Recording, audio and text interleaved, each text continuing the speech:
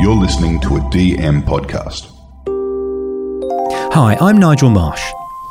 To celebrate the 5th year anniversary of 5 of My Life, we are releasing 5 from the Vault, that being 5 of our most requested conversations. Enjoy this episode with Todd Sampson that launched the show way back in 2018.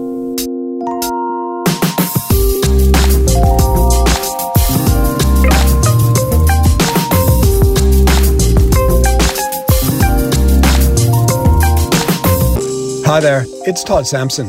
When Nigel asked me to be the first guest on his 5 of My Life, I was flattered. See, Nigel is not only a good friend, but he was also my mentor for many years. At one stage, I worked for him in advertising, and here I am, creating an ad for his show, Oh, The Arc of Life. I know from my documentary work that sharing our stories connects us. It promotes understanding. It's what makes us uniquely human. And Nigel has shared stories with all kinds of interesting people, like Julia Gillard, Australia's first female Prime Minister, media personality Amanda Keller, and Taryn Brumfitt, before she became Australian of the Year. I think that's more of a correlation than causation, although Nigel may claim otherwise. To celebrate its 5th anniversary, Nigel has decided to re-release 5 from the Vault, 5 of the most loved and listened to episodes, starting with where it all began, my episode in Series 1. Congratulations, Nigel. Happy 5th birthday. Here's to 5 more years. And thanks to everyone for listening.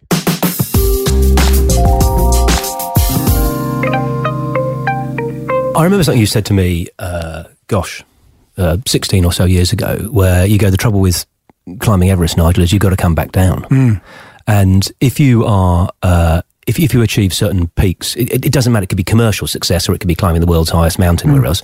I see on your website beautiful, wonderful, joyous picture of you standing on top of Everest. I've still got the jacket you gave me. My kids wear it to water polo. But you've got to come down. Yes. You're not in that moment. You know, that's you on top of the world's highest mountain having climbed it alone. Bloody hell. But then, you know, Naomi might say, could you take the recycling out, mate? And that is, and we were working together around that time, you know, and it is that. I mean, Everest is a symbol of achievement for many people, but for mountaineers, it's kind of just an exercise in resilience. It's not a highly skilled climb. It doesn't require a huge amount of mountaineering skill. But the thing with all climbs is, when I remember that day when I got to the summit of Everest, it was the 23rd of May, 2001, and I remember I'd lost so much weight, 16 kilos or 17 kilos, whatever it was. I hadn't eaten in 3 days. I was completely destroyed. Yeah. And I got up there, and I remember I stood there. I was alone for that moment, and I just started crying. And I started crying, and I was saying to myself, "Thank you, thank you, thank you." And I remember I had this really weird moment where I thought, "Who am I thanking?" Yeah. Because I'm not a religious person, so who am I thanking? Sure. Is it just thankfulness? And then that lasts for about 30 seconds, and then you have to get down. Most people die on the way down, so that it's down. And then I remember I literally got back and I was selling toilet paper in an advertising agency. And the thing I always find sort of surprising when on the very rare occasions I've achieved anything notable is you walk down the street and people aren't throwing their hats in the air going, hurrah, it's him. No one cares. No you one think cares. People think about you, but they don't. I mean, you know. Yeah, but however, I would say that climbing something like Everest, because it means so much to other people, it is a change point in your life. Because when people know that of you, they will pass judgment, because it's like a massive tattoo that you now have on your body. That if you tell someone, like in America, if you tell someone I've climbed Mount Everest, they immediately go, ooh. You know, first of all, if you tell a woman, most of them look at you and go, idiot. But if you tell someone in America, they'll be like, oh, when did you do it? How did you do it? And normally this kind of take you down a notch thing, they'll ask, did you do it with oxygen? As if that's less, park that. But in Australia, it's interesting, because if you told someone you climbed Everest, their immediately response to you is dickhead. No, why is that? Tall poppy. So, okay, right. People don't talk about themselves, and that's good. That's what I love about it. It's egalitarian. Sure. Okay. They don't, they might be interested, but if you at all are boastful over an achievement, no matter how grand that achievement may be in their eyes, they're just going to take you down to level ground. The book that you lent me, brilliant, either Into Thin Air or something. There was some idiotic American socialite who did it like in a wheelchair or got carried up by a PA or something. And it's sort of, I'm sure she's lovely, but I hated her for demeaning the real achievement. Well, it was funny because when I was on Everest, it was a brilliant moment. Eric, the blind climber, did it. He climbed it, right? And he was amazing. Although he slowed the mountain unbelievably because he had 30 Sherpas, and every time he moved, the mountain shut down. So you kind of climbed around Eric. So I had summited before him, and then when I got down, I was on the listening to the radio while they were talking about him getting up, and he had his base camp support, and he was going to the summit. And when he got to the summit, it was one of the moments you wish you could, wind back. Yeah. And the base camp guy he said, "I've made it, I've done it,"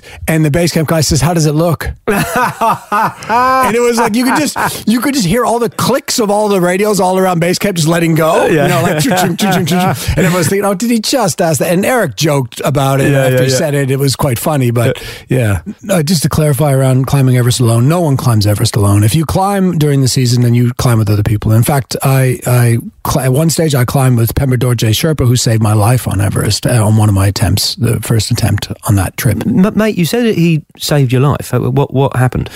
So I was attempting to go to 8,000 meters. So you have to stage from 8,000 meters, which is Camp 4 on Everest. To do acclimatise to the altitude? It's quick. It's no acclimatising at 8,000. You're dying the whole time. So there's no in and out. There's in and out, up, down. But you have to get there, and you have to spend a little bit of time there. So I was climbing across the Lhotse face, which is you need to get across to get to the Camp 4. And everyone was climbing the opposite way. All the Sherpas were going the other way.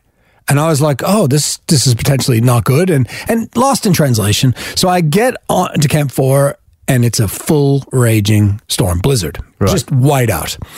I'm struggling to get a tent up and try, because I knew I'd have to stay overnight, which is a bad thing at 8,000 meters. I also knew I'd have to go back down, that I wouldn't be able to go for an attempt because of the storm. So I'm trying to get things out, and I see this red and blue jacket in the white of the storm. And it's a Sherpa, and he's stumbling, and he's got like 60 kilos on his back carrying client's gear. And he comes up to me, and we sort of talk bad language and together, and we just try to set a tent up. And we both get inside, and we didn't know if we'd make it through the night, because a lot of people can survive 2 nights at 8,000. And we get inside the tent, and he won't put oxygen on, because the Sherpas do not want to put oxygen on, because if they use it once, then they're dependent on it, and their body starts to adjust to the oxygen. I was like, there's no possible way we'd make it through the night without oxygen. He would definitely either lose his fingers, toes, or be dead. So I said, I'll put it on. I'll just put on a little. But put it on about 3. It was meant to be 1. I put on him. We get in spoons together because of the cold. We had one sleeping bag between us. And then I woke up choking because the mask, I'd run out of air, and the mask had frozen onto my face. And then I went to undo the tent, only to realize that we had been covered.